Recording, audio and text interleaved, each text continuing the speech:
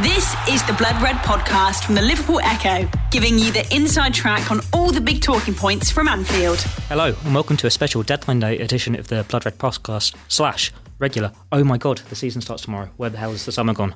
Blood Red podcast.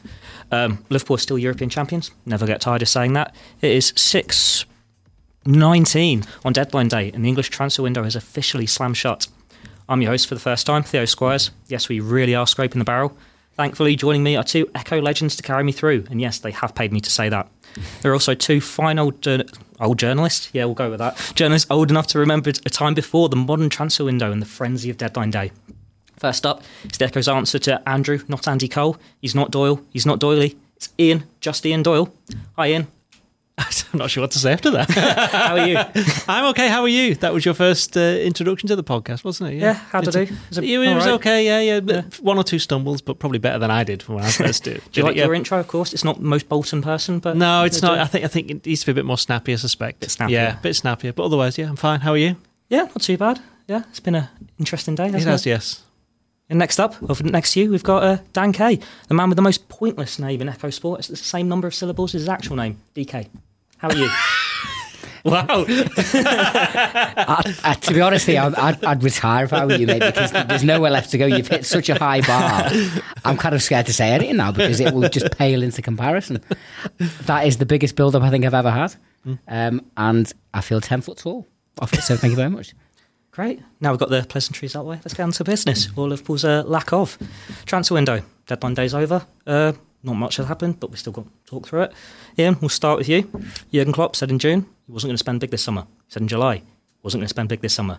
You get the idea. He said it in March. Said it in March. Is when he first said it. He gave the hint that they weren't going to be spending that much on any players because he felt as though he didn't need to improve the squad of players that he's got. And let's be honest, that's exactly what's happened. He's been true to his word. I know fans quite enjoy, and to be honest, quite rightly in a way, that they like the idea of new faces coming in, so there's somebody new to have a look at the start of the season. But for Jurgen Klopp, I think he spoke. It was before the Community Shield, which would have been just about 10 days ago now, up in Scotland after the game against Napoli where they lost 3-0, and he basically mentioned that the big thing for him this summer has been being able to keep together a successful team, because when he was at Dortmund and they were winning this, that and the other, getting to Champions League finals, at the end of every season, one of the best players would get taken off them, usually by Munich. You think Lewandowski and Goetze, and before that Nuri Sahin went to Real Madrid. I think Hummels was gone by then, hadn't he?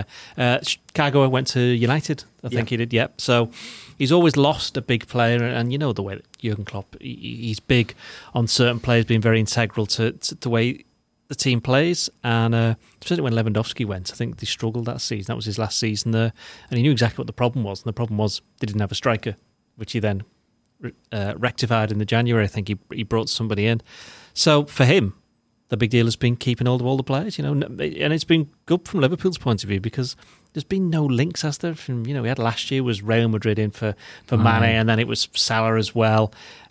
This year there hasn't really been any of that. This summer they just haven't really had to cope with that because the players, Mane signed his new contract, I think it was last November. Salah and Firmino was earlier in the year. So all of the key players have either not long been signed, such as Van Dijk 18 months ago, or they've been tied down to long-term contracts. I know there was all the talk about Coutinho, could he come back on loan? That was never going to happen. I don't think Jurgen Klopp is too keen on the loan market. I think he regards it as these are players who aren't 100% committed to the team, and he likes players who are like that. I mean, if you look at it, the only loan signing he's ever made was Steven Kolker. I think that's right in saying. And that was right at the start of his Liverpool career when he was still trying to work out the players that he got, and he did have a shortage of centre-backs.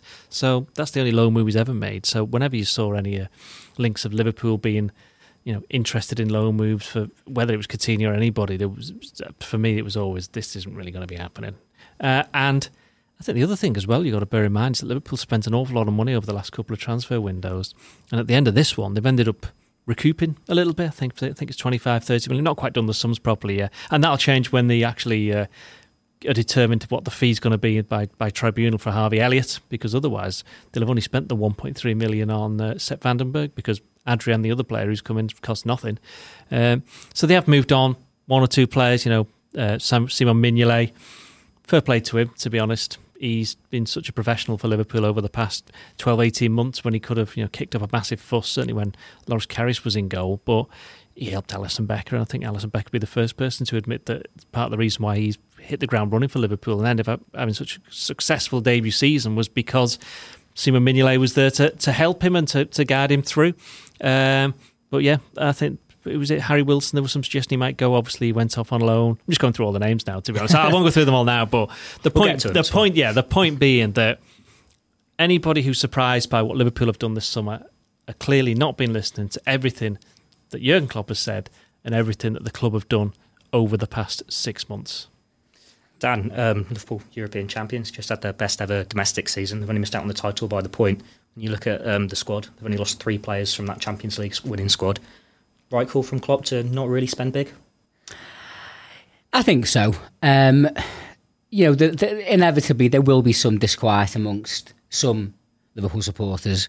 There is this old school of thoughts. People reference Bob Paisley and the great teams of the past who would always bring players in when the club was strong.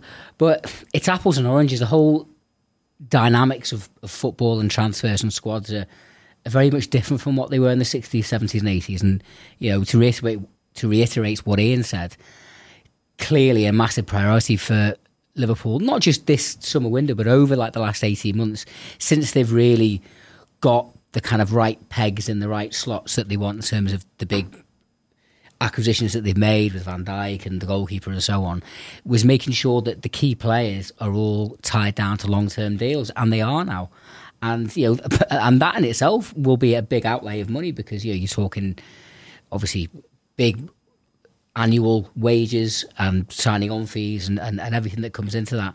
So, you can make a case to say, well, if Liverpool were to have an injury crisis and lose, say, 2 of the front 3 and Van Dijk or the goalkeeper for any length of time, then you would be, there would be some cause for concern.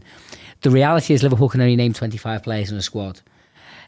You look at some of the prices that have been paid, that have been touted for bang average players all summer, and it would make no sense whatsoever for Liverpool to spend, again, big money on players that A, might not get a game, and B, if they were to come in, would possibly reduce the pot available for other players should Liverpool need them in the next 6 to 12 months.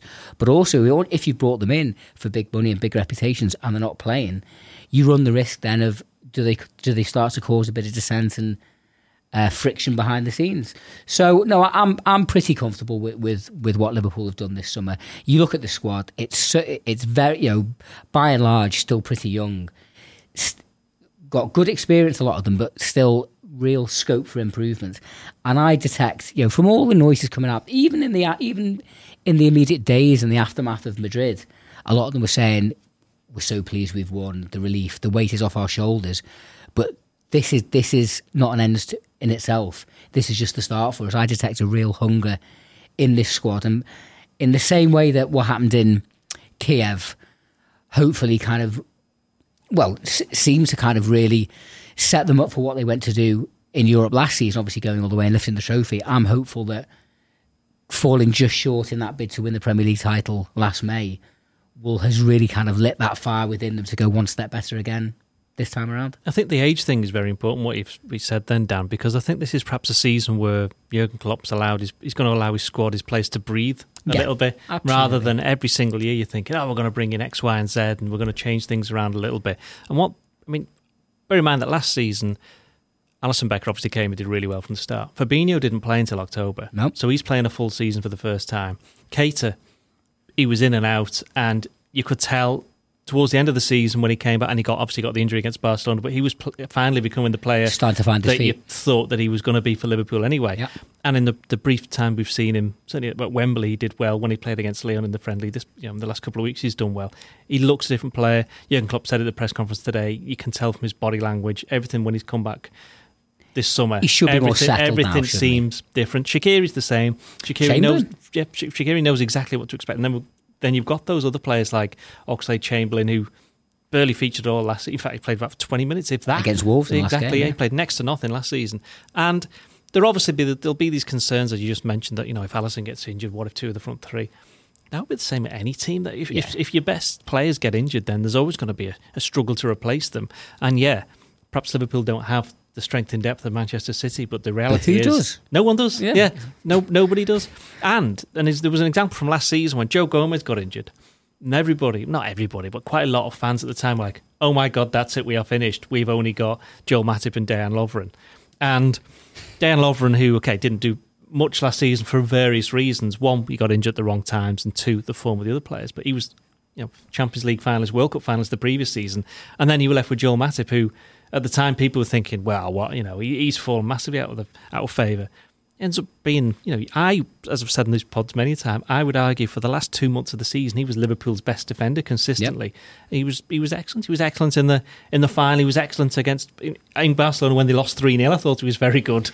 Liverpool's player of the second half of the season for me. Yeah. So it's great on Sunday too. Yeah. And these are and of course he'd been left out, and then responds by. There was one very good piece of defending very shortly after he came on where he was put into a right mess and he got himself out of it. And obviously he scores the goal, so somebody's got a point to prove. He might play against Norwich, he might not. We'll find out soon enough. I think it's interesting as well. Dan's mentioned the descent there. I think that's something that's been overlooked because you look at the squad. Well, there was the grumbles, weren't there, from Mignolet and Moreno at the start of the season. But then the whole way through, they're players that have been with Klopp the whole way through since he's come in. Yep. If you sign a player there, that could disrupt it. So that must have come into his thinking when he's approached this transfer window. And you've noticed that you mentioned Moreno there, they were all like, oh no, all the players were gutted that he'd gone. They understood why he'd gone, because he wants to go and play football, and they understand why he was upset because he wasn't playing. But as a character around the place, he was going to be missed. He is, and it's the unity of the group. It's very clear. It's such a massive deal for Klopp. One moment that kind of really stood out for me last season was it was a great goal, Salah's thunderbolt against Chelsea in mid-April. Now Shaqiri, who came in the summer for a smallish fee, lowish expectations, kind of had a real kind of purple patch of form, late autumn, early winter, didn't he? But then for whatever reason, hardly really figured in the second half of the season, apart from obviously starting against Barcelona, which is obviously a little bit after that, this Chelsea game I'm referring to. So and it was discussed and debated at various points in the first half of 2019. What's happened to Shaqiri? Why is he falling out of favour? Why isn't he getting the game? Because I know he had a couple of injury problems as well, but he just didn't seem to figure, and no one could kind of figure out why. And there was a certain kind of assumption made, well, maybe there's been a bit of a falling out with Klopp, or maybe he doesn't think he tracks back enough, or whatever. Whatever the reasons are, Shaqiri obviously can't have been that thrilled to be not playing so much of football. Anyway, Salah scores this wonderful goal, and a few minutes after Salah, Mane had put us in front. And it was only when watching it back afterwards that I noticed that, goal goes in, everyone goes bananas, cameras go onto the bench, and as Klopp turns, Shaqiri just jumps right into his arms. And by this point, like I say, he'd hardly kicked a ball in anger in 3.5 months of 2019. Yet, tying into what Ian says about Moreno, you mentioned as well just before about Mignolet. Another standout memory for me is, obviously made that amazing save in the last minute against Napoli, which we were playing Europa League football on Thursday night, but for that. And I remember kind of in the pub after the game, just having a quick look at Twitter and seeing that Mignolet had already tweeted within 20 minutes, half an hour of the final whistle, not just well done Alisson, but a picture of the goal. I can't remember exactly how he phrased it, but it was something like, what an amazing save, what a moment, what a goalkeeper. And this is from someone that's basically taken his job and ultimately has really signed the death knell for his Liverpool career. And I think that's why a lot of people will wish Mignolet well in his future ventures with Bruges, isn't it? Yeah, Bruges. Yeah. He was going to say Club Brugge. Club Bruges, as they were known in the 70s. But it just underlines and illustrates the point that this tight knit unit that Jurgen Klopp has created over the last 3.5 years at Anfield, it's not just about ability, it's about mentality, it's about togetherness, it's about the group. And he is not prepared to compromise that for anything or anyone. And even if that means if the worst case scenario happens and they all fall over injured, you have to take that on the chin. The risk he would take by bringing in big names, big egos, big price tags, he's not prepared to do anything to compromise that. And I won't criticise him for it. Ian, you're one of the few people who've seen every Liverpool game this summer, and one of the few people who's actually seen a bit of Elliott and Vandenberg. Yes. Can Klopp be happy with his summer business? Bit early to say, to be honest. I mean, the 16 and 17. I mean, Sepp Vandenberg, you would imagine he's definitely one for the future. He'll be training with the first team. He's tall. He is a little bit like Hyypiä, Sami Hyypiä, a little bit. He doesn't look like him, obviously, but he's quite composed, laid back, strong in the air.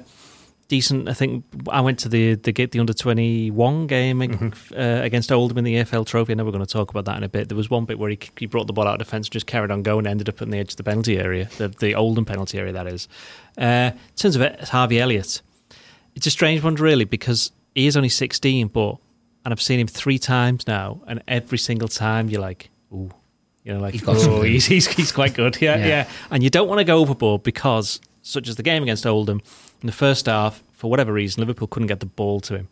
And so he hardly had a touch, but there was 2 things that happened in that first half. One was there was a very, a long pass went out towards the corner flag, and it looked like it wasn't going to be kept in. But not only did he manage to keep it in, he managed to control it stone dead and then got past a player straight away. And this is an Oldham team that wasn't just full of youngsters, it was full of seasoned professionals. Okay, League Two, but when you're 16 and you're coming up against, and that's ultimately why they lost, which again we'll come back to in a bit.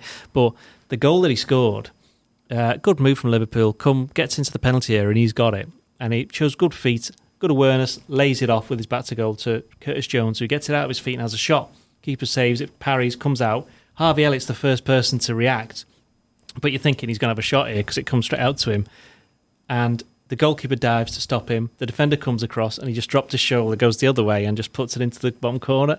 And all that was in like a split second. And you just think, yeah, you don't want to get too carried away. But even like the simple things like he was playing passes to his teammates that were just 5-6 yard passes that were, you ask any professional footballer, the best players are the ones who pass the ball where they want it to go and where they see the next pass going. Yeah. So he's playing these passes in front of people, never behind them. They never really, his teammates never had to control them. It was always into space for them to run onto, always forward thinking. And he's keeping it simple. He wasn't trying anything too clever, but everything that he did just had that extra little bit of class. And he's 16. He's 16, and he was only 16 in April. I don't know if we've said this before on a previous podcast, what were you doing at 16? You know what I mean? It's like, exactly. So he is going to be somebody who, if he continues the way he's going, I would be not surprised if he gets some first-team action this season. You know what? He could even play.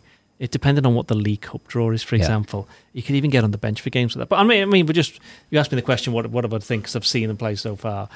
And Elliott is somebody who I'm not surprised Fulham boss Scott Parker was a bit gutted when he left, because he'll have thought he can play 15-20 games here this season and he could, not make us a lot of money, but he's somebody who's going to have an impact. Have an impact, help them. Because they obviously back in the Championship, but he's somebody who's his value's only going to go up, and he's going to learn from. He's going to be training with the first team, and he's going to learn so much from the likes that that's the other thing about Liverpool's team now, is that they're all learning off each other. The standard is so high that training is probably more difficult than some of the games that they play. Seriously, it will be, which is why why they struggled a bit for results during the summer, because it was so intense and they were deliberately trying to tire themselves out. Which it's funny, isn't it? Pre-season, while it's happening, you're kind of fretting a little bit over certain X, Y, and Z.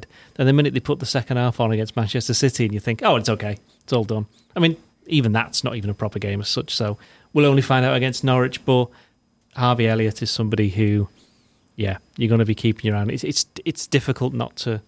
We've been here a million times, but certainly me at my age, you've seen these players who come through and you think, Jordan Ibe was the last one we thought, he's quite good, he's got quite a lot about him, but he never quite managed to kick on. So I'm not going to go overboard on Harvey Elliott, but you can see why Liverpool was so excited about him. We're not expecting to see a debut tomorrow night, but we'll probably see at least one of them in the squad. Adrian, what have you made of him as a signing, Dan? Well, obviously we had to get someone of experience in as a backup to Alisson. I didn't realise until I vaguely remembered it, but I was reminded on having seen something on Twitter that he's already knocked Everton out the FA Cup. I was there for that game. I was there. That was the penalty shootout that was going on forever. Was that the year before they knocked us out? Was it the same season? 15, 16, something like that? That was 2015. Yeah, so and then they did us with a last minute. No, it was Villa. Villa in 2015. No, they did it, yeah. And then the following season, Klopp's first season, it was a last-minute header and replay, wasn't it? Yeah. He's experienced. He'll do a job. He seems a bit nuts. I've also seen a clip on Twitter. I think was it a testimonial game or a friendly game where he basically just dribbled from his own end. That comes back to the character, though, doesn't it? I know they wouldn't have just bought him on the strength of his character, but if he's somebody who can come in and liven things up in the dressing room, not that I'm saying they need it, but and I think with Moreno gone, for that kind of role, when you know you are second choice, you're basically playing second fiddle to the number one keeper. Arguably the best goalkeeper in the world, or certainly one of them. You've got to have that kind of... Yeah, I know he made all the right noises when he came and going, I'm going to challenge Ali for his first team spot, but I think he knows that, bar Alisson's form falling off a cliff, he's only going to be playing the odd cup game here and there. But the modern footballer, I think, is aware that, it is a squad game. And I've always had this feeling, if it was me, I would much rather be... Well, I suppose it depends where you are, but I think for me, I'd rather have the opportunity to be part of a setup like Liverpool's, where you're going to be competing for the top prizes. And if, God forbid, Alisson does break an arm or a leg, all of a sudden you will be thrust into these huge games that matter, rather than in the kind of the Indian summer of your career. He's only 32, isn't he? So he's only 1 year older than Mignolet. And also, there's the train aspect that I mentioned before. He'll love going into training every day, won't he? Yeah, and he will probably feel as well. At the end of the day, having a club like Liverpool on his CV is only going to help him if he's here 1 season, 2 seasons, 3 seasons. If he is going to get one more contract at the end of it with someone else, well, if Liverpool, one of the biggest teams in the world, the current champions of Europe, are prepared to bring you in, then you must have something going for you. So yeah, I was when we were just on our way back from Wembley on Sunday. It was like 9 o'clock Sunday night, wasn't it, when the Mignolet news broke that he was off. And I do remember thinking, we'll get a good few days of transfer speculation as to who the goalkeepers of Liverpool might be after. And then it was like 10 o'clock Monday morning. Yeah, Adrian, done. Which I think, again, has, we didn't really go into it before we were talking about transfers, but I think the other aspect that I think is important to make clear about why I'm really quite comfortable with how Liverpool have handled this summer is that you look at, the Klopp, the transfer committee, the way Liverpool conduct their business really has been held up by a lot of people within the game as how it should be done in this day and age. A lot of teams are looking at Liverpool's structure and the way we go about business as really the model for others to follow. And I think they have earned the right to be trusted by supporters. So the same principle applies really with the goalkeeper. I can't say I've got an awful lot of knowledge about him, he seemed to be all right when he was at West Ham. But we needed a reserve goalie. We've got one. To be honest, as soon as that clock ticks over to 5 o'clock this evening, I was like, thank God for that. Let's get on with the... You're not allowed to say that. I'm not allowed to say that when it's happening, but I can say it now. The transfer drivel is over. Let's get on with some real football. You're saying there about Klopp having the fans having to trust Klopp for the incomings. It's the same for the outgoings as well. Harry Wilson, that's one that probably had a few raised eyebrows in. Good move for him, though, Bournemouth. It's a good move for him. In terms of it just continues his progress, I think. I can't remember where he was. Not last season, but the season before. Derby was somewhere else. Hull. Half a that's right. Hull. So he's gone from kind of mid-table championship to promotion challenge and championship to arguably mid-table Premier League. So for him, it's another step up the ladder. And he certainly got given a good run during the summer games. I think he featured in all of them. But then when he's not on the bench for the Community Shield, you're thinking, all right, okay, maybe this might be where he's going. When there was no Manny and no Milner, and I understand there could be like 5, 6, 7 injuries, but is he going to stick around to want that? I mean, Jurgen Klopp mentioned after the game in Geneva last week, where he basically said, look, we'll do what's best for they've been in conversation all summer. We'll do what's best for the player and we'll do what's best for the club. And I think this is a good compromise. I think if he goes to Bournemouth and does really, really well, then he's given himself a fantastic chance to play for Liverpool the following season, because the reality is there was a lot of Liverpool fans who thought, we should really get in Ryan Fraser. We should look at that David Brooks, who, it's his injury that's prompted Bournemouth to move for Wilson. But if Wilson does exactly what those two have done at Bournemouth, then he's already Liverpool's player, so they don't have to pay for him. And if he does really well and they decide, well, we don't really want him anymore, he's not needed, then his value will only increase. So it's a matter of it's another learning curve, another step for him and for Liverpool. I think it's a bit of a no-brainer. The only thing is, of course, is that it leaves Liverpool short of an option, but that's an option of a player who's only ever played for 25 minutes for Liverpool in his entire career, so is he really an option? And you say that Ryan Kent's still there, he's not gone today. Well, no, he's not. Well, at least not at the moment. There's every chance when we can walk out, he's actually gone. Well, the thing about that as well, the loan market closes on August the 31st, so he could still go anyway, so he's not gone permanently anywhere, but I think Liverpool, Jurgen Klopp said, again, that was after the game in Edinburgh, where he said, no, I don't want to send him out on loan, but the fact is things change, situations change. If you just stay stubborn and then go, I only want this, that and the other, then you're never going to get anywhere in life, never mind in the transfer market. Have to compromise. So there has to be some kind of compromise, and I would imagine that if it becomes obvious that Ryan Kent isn't going to be featuring very heavily this season, which I don't think that he will, and another team comes in with a loan, it may be time to send him out on loan again. The Blood Red Podcast from the Liverpool Echo. Then you've also got Ovie Ejaria, a deal that actually did happen on deadline day. Well, he's dead. He's gone. Hasn't he? He's gone. He hasn't played since January 2017, the FA Cup game against Wolves, was it? Was that the last time he played? It probably, we lost at Anfield, Yeah, he wasn't on the tour. He wasn't involved with the under-21s the other night. Is he a little bit older than Wilson and Kent? He's either 22 or 23. He's one or the other. You'll watch him turn out to be 21.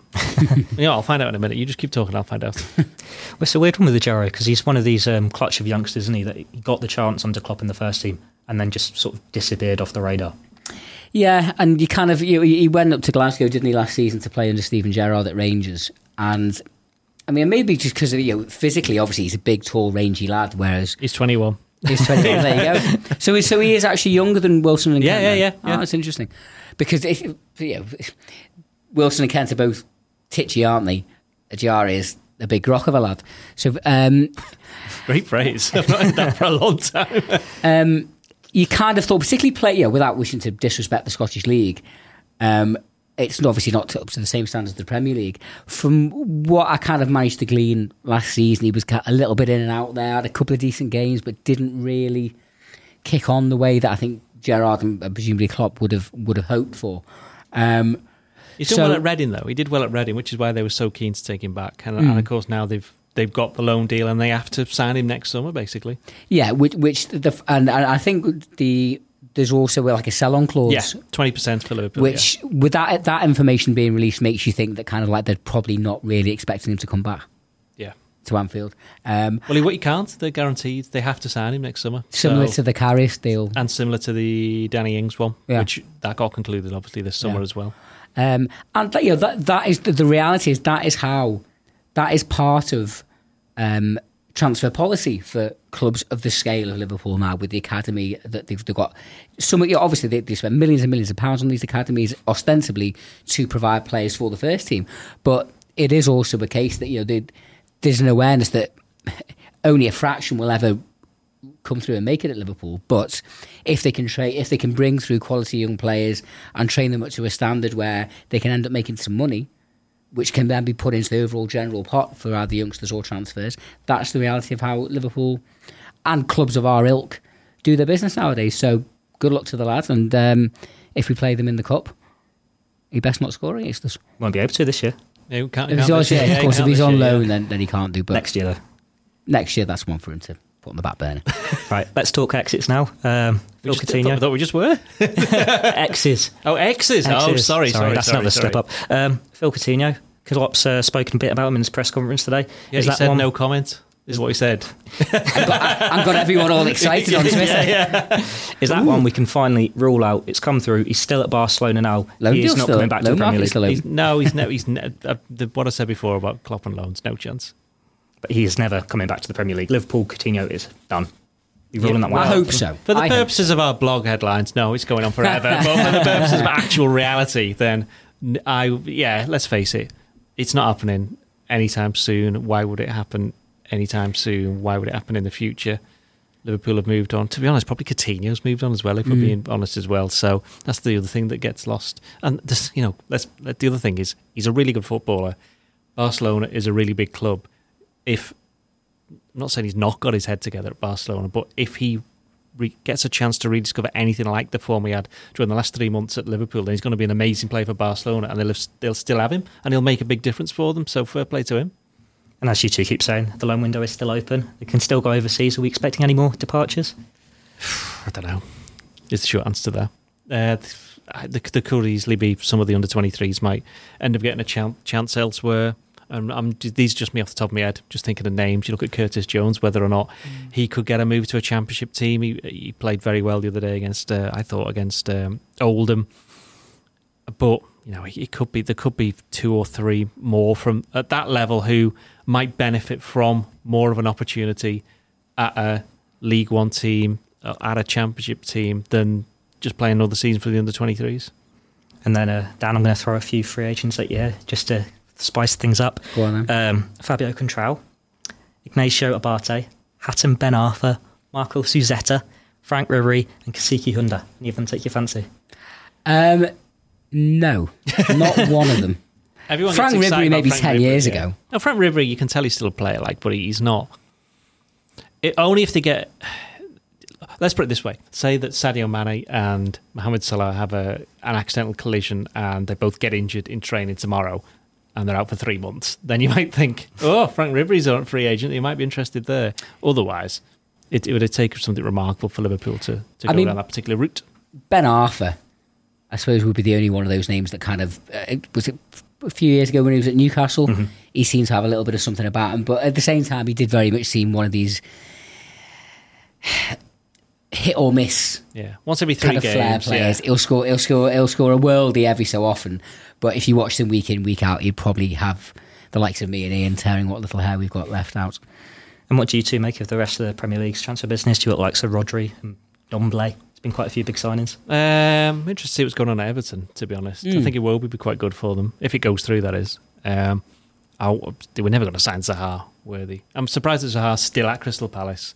I think whoever his agent is needs to have a word with them and possibly say, please leave immediately, because he could have got a move to 1 or 2, 3, 4 other clubs. Let's put it this way: if Zaha was available at a decent price, I'd have him at Liverpool.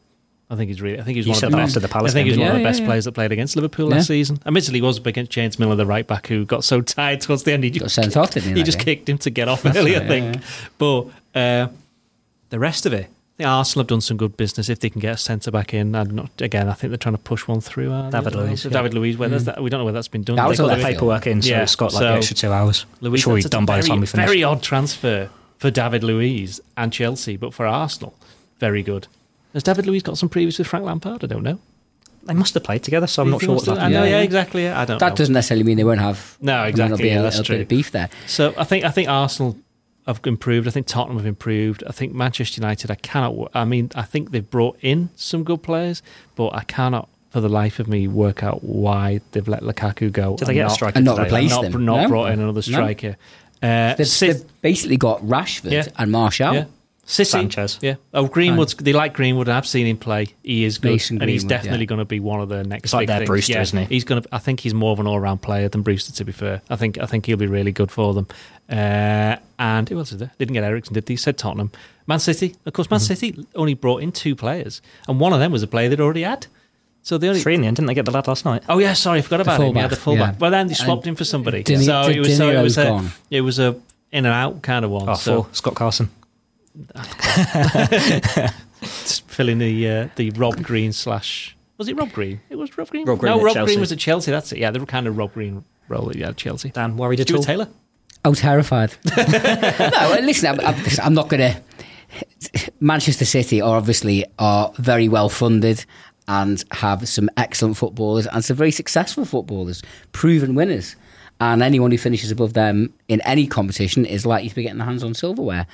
But we saw on Sunday at Wembley, Liverpool are more than able to take them on as equals and at times betters, and at times they're betters, as we certainly were, for I'd say the majority of that second half on Sunday. And as John Aldridge said in his Echo column earlier this week, City's whole attitude and demeanour, not just from Guardiola himself on the touchline on Sunday, but really throughout the summer and throughout last season, shows that they are very, very aware of Liverpool and our progress, and it's all set up really for another real head-to-head between the two. Just to go back in terms of the other two teams, we've all been asked to do our kind of like little predictions for the season, which is going to be hitting the... No spoilers. Manchester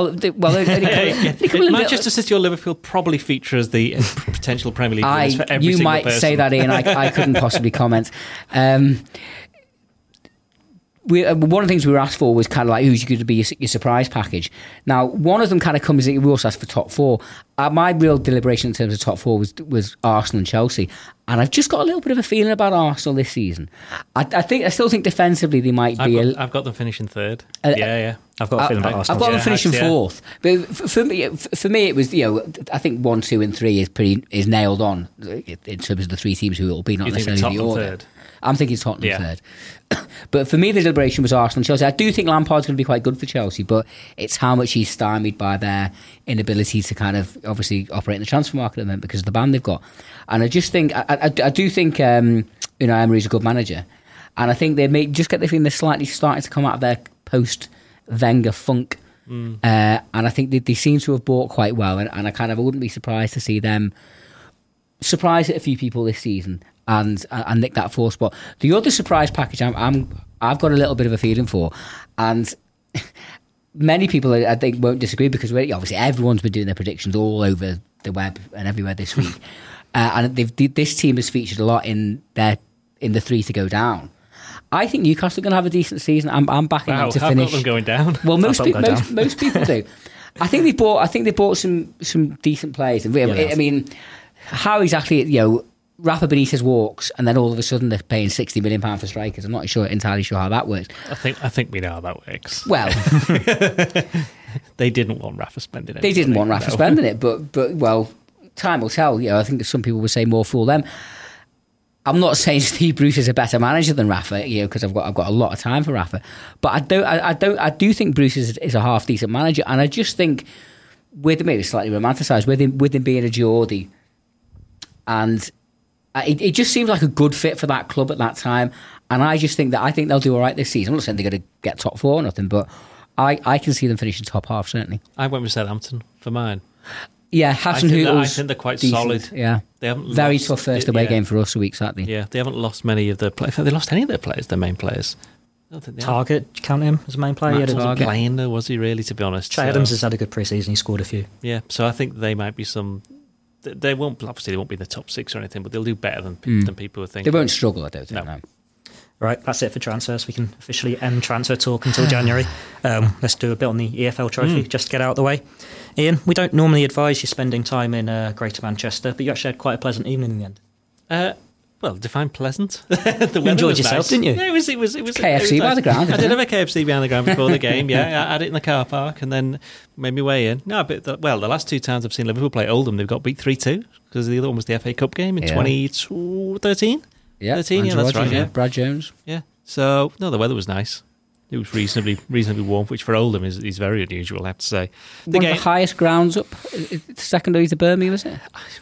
First time I went there was for the FA Cup third round tie when Tranmere were playing there 25 years ago. It was Baltic.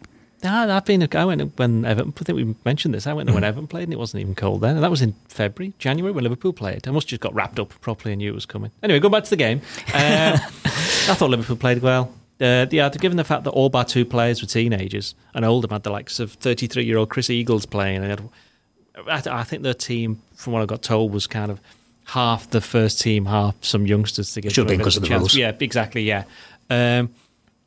Liverpool were better on the ball. They played the more accomplished side. They clearly had the more talent. They were the more technically gifted. They had the greater imagination. But what Oldham had was greater physique, greater experience, obviously, and that greater nous of how to negotiate games like this, how to win games when you're not playing particularly well. And they just had that presence at set pieces, which is what cost Liverpool. The second and third goal were set pieces. I mean, both of them were to the far post where nobody defended properly. The first one was very odd. It's like Oldham's second goal went deep, curled in. The player just seemed to appear. He came around the back of the other players and just volleyed it in. Second one was a header. Neil Critchley, the coach the under-23s coach, but he took charge in the 21s. He didn't say Liverpool deserved anything better than to get beat because he wanted to. This is like a wake-up call for the youngsters. This is what the real world's like. This is how you are assessed. This is what you're going to be up against throughout your careers. Admittedly, you won't be in a team full of other youngsters normally, but I thought Liverpool acquitted themselves well. They're going to need to win the next 2 games in that competition against Fleetwood and Accrington, both away, to get through the group. And if they play like that, I wouldn't be surprised if they did it. So it'll be just interesting. But then, will Harvey Elliott be eligible to play? Will he be available to play? Sepp van den Berg. They had a very strong team out there for an under-21s team. But yeah, it was a good experience for them. But as I say, the difference in class was for me a bit alarming, or even if it was like Premier League academy side against a League 2 team. But again, it was that nous, that bit of know-how that's what did for the kids. Mm-hmm. I've actually got a fact about Boundary Park. It might be a bit outdated here. Can you tell me what's unique about it in the Football League? It's the only one that Oldham play their home games at regularly. It's the only one without a football gantry. Oh. Without what, sorry? Without a gantry. They just put the cameras at the back, or at least they did when I went in 2015. That is what I would call the quintessential Theo Squires fact. We have to get one in every Yeah, one, we don't did. Are we going to pick the team for Norwich, by the way? Yeah, we're getting there. We're getting there. This is enough. Just like it's getting on a bit now. I'm hungry. Right, yeah. Season starts tomorrow. Avoid defeat. Liverpool go top. How are we feeling? Alphabetically, that's sound. Yeah, you can't argue with that. Yeah, Can't if they wait. don't lose, you can't. Yeah, It's, I think after the final, after Madrid, I was actually quite ready for a rest, a break, because the last few months of the season were so intense, were so mentally draining and grueling. Living and dying by every kick of a Liverpool ball. Liverpool and Man City were never Every playing kick at the of a same Man time when City you ball. play. Listen, this is the kind of stress you want. Give me that any day over seasons when it's been all over by the shouting in February and you're looking forward to August. But yeah, I was happy to have a couple of weeks off and just to kind of decompress from that. But no, I'm ready to get back to Anfield, particularly after all the toing and froing and the hysteria of the transfer window. This week has all been about predictions, previews, seeing the new kits, the new players, that feeling that this whole roller coaster of emotions is about to get going again. And, I'm generally a little bit anti-modern football, some of the things they brought in, but... You turned into an old moaning old man. Turning into... I think I've been there a long time, Ian, as you have yourself, mate. Hang on a minute, whoa! But I've got to be honest. I'll slightly contradict myself here because I've put the caveat on it. It shouldn't inconvenience supporters too much, and it massively inconveniences the travelling Norwich supporters. But I'm quite into Friday night games. I think it's a nice way. Not for me, I'm afraid. Bear in mind that we are both old enough to remember Friday night games from the 80s. Rushie's hat-trick at Villa. I remember us getting battered at Southampton. Danny Wallace got to get in a couple. Now, I think it's ridiculous that I've always had this thing for extreme kickoffs. You shouldn't have to travel really more than, say, half the country, Liverpool to Birmingham, Birmingham to London. So it's out of order for Norwich. But for me, and I think for a lot, I get the sense for a lot of people in the city and a lot of Liverpool fans, it's a great way to start the weekend. And I'm looking forward to knocking off tomorrow, getting out in the sunshine, having one or two pre-match sherbets and getting back into Anfield to welcome home the 6-time champions of Europe. Yeah, it's a newly promoted team at home, under the lights. It's the homecoming. You couldn't ask for a better start, but you're at Jurgen Klopp's press conference. He's not taking him for granted, is he? No, he's not. I mean, he just believes Liverpool just have to press reset and start again. He's called on the fans. He's done this in the past. He says we've got to treat this as though no matter what the opponent is, we have to have Anfield as angry as we know it can be. There's no place like Anfield when it's angry. You know what he's trying to say. He's not saying they should be screaming their heads off all the time. He's talking about the atmosphere. I think back to the Bournemouth game last season, 3:00 kickoff Saturday. That's an example of what can be achieved for that. But Dan's right in the sense that it's a night game, it's a Friday, it's the first game of the season. It's to have a great atmosphere and to be welcoming the Champions League winners for the first time. A lot of the people who are in the stadium wouldn't have been at the game and wouldn't have been at the homecoming. This is the first chance they've had to say thanks. Yeah. So that's what it'll be before the game. But when the minute the whistle gets blown and the ball gets kicked for the first time, then away we go with VAR as well. Oh, great. And I think Norwich will fancy it. I mean, I've read a couple of pieces this week about them, and they've got a German manager, Daniel Farke, who seems can be, without being too stereotypical, a little bit of a mini Klopp there. Well, they've got, you mentioned before about the recruitment at Liverpool. It's Norwich is the one that they've been held up in terms of the championship version of Liverpool and Absolutely. That, so it will be interesting to see. And obviously there's no pressure on them.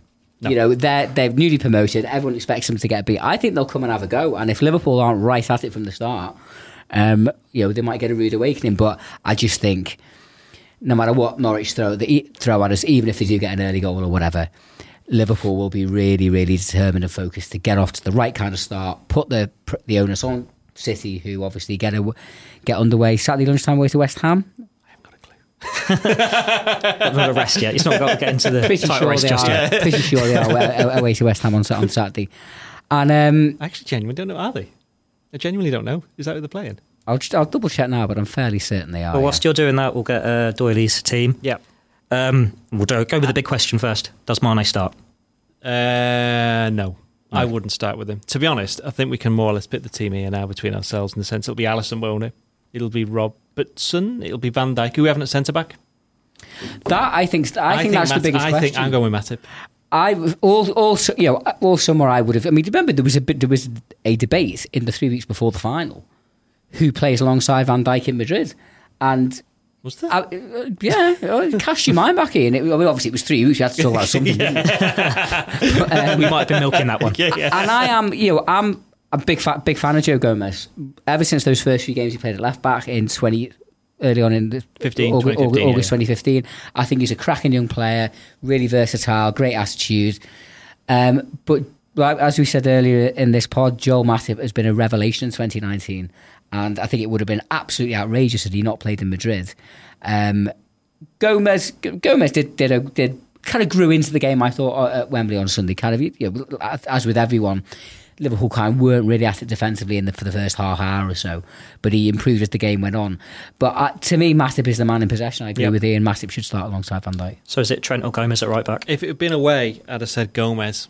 But because it's at home, I'm going to say Trent, simply because Trent hasn't been great over the last couple of games. But Liverpool are going to be so much on the front foot, you'd assume, against Norwich, that going forward he's been okay. It's just defensively he's been a little bit iffy at times with his positioning, so I wouldn't drop him, though. I can see Trent maybe getting a rest in Istanbul next week. Third midfield three, we're saying unchanged from Wembley?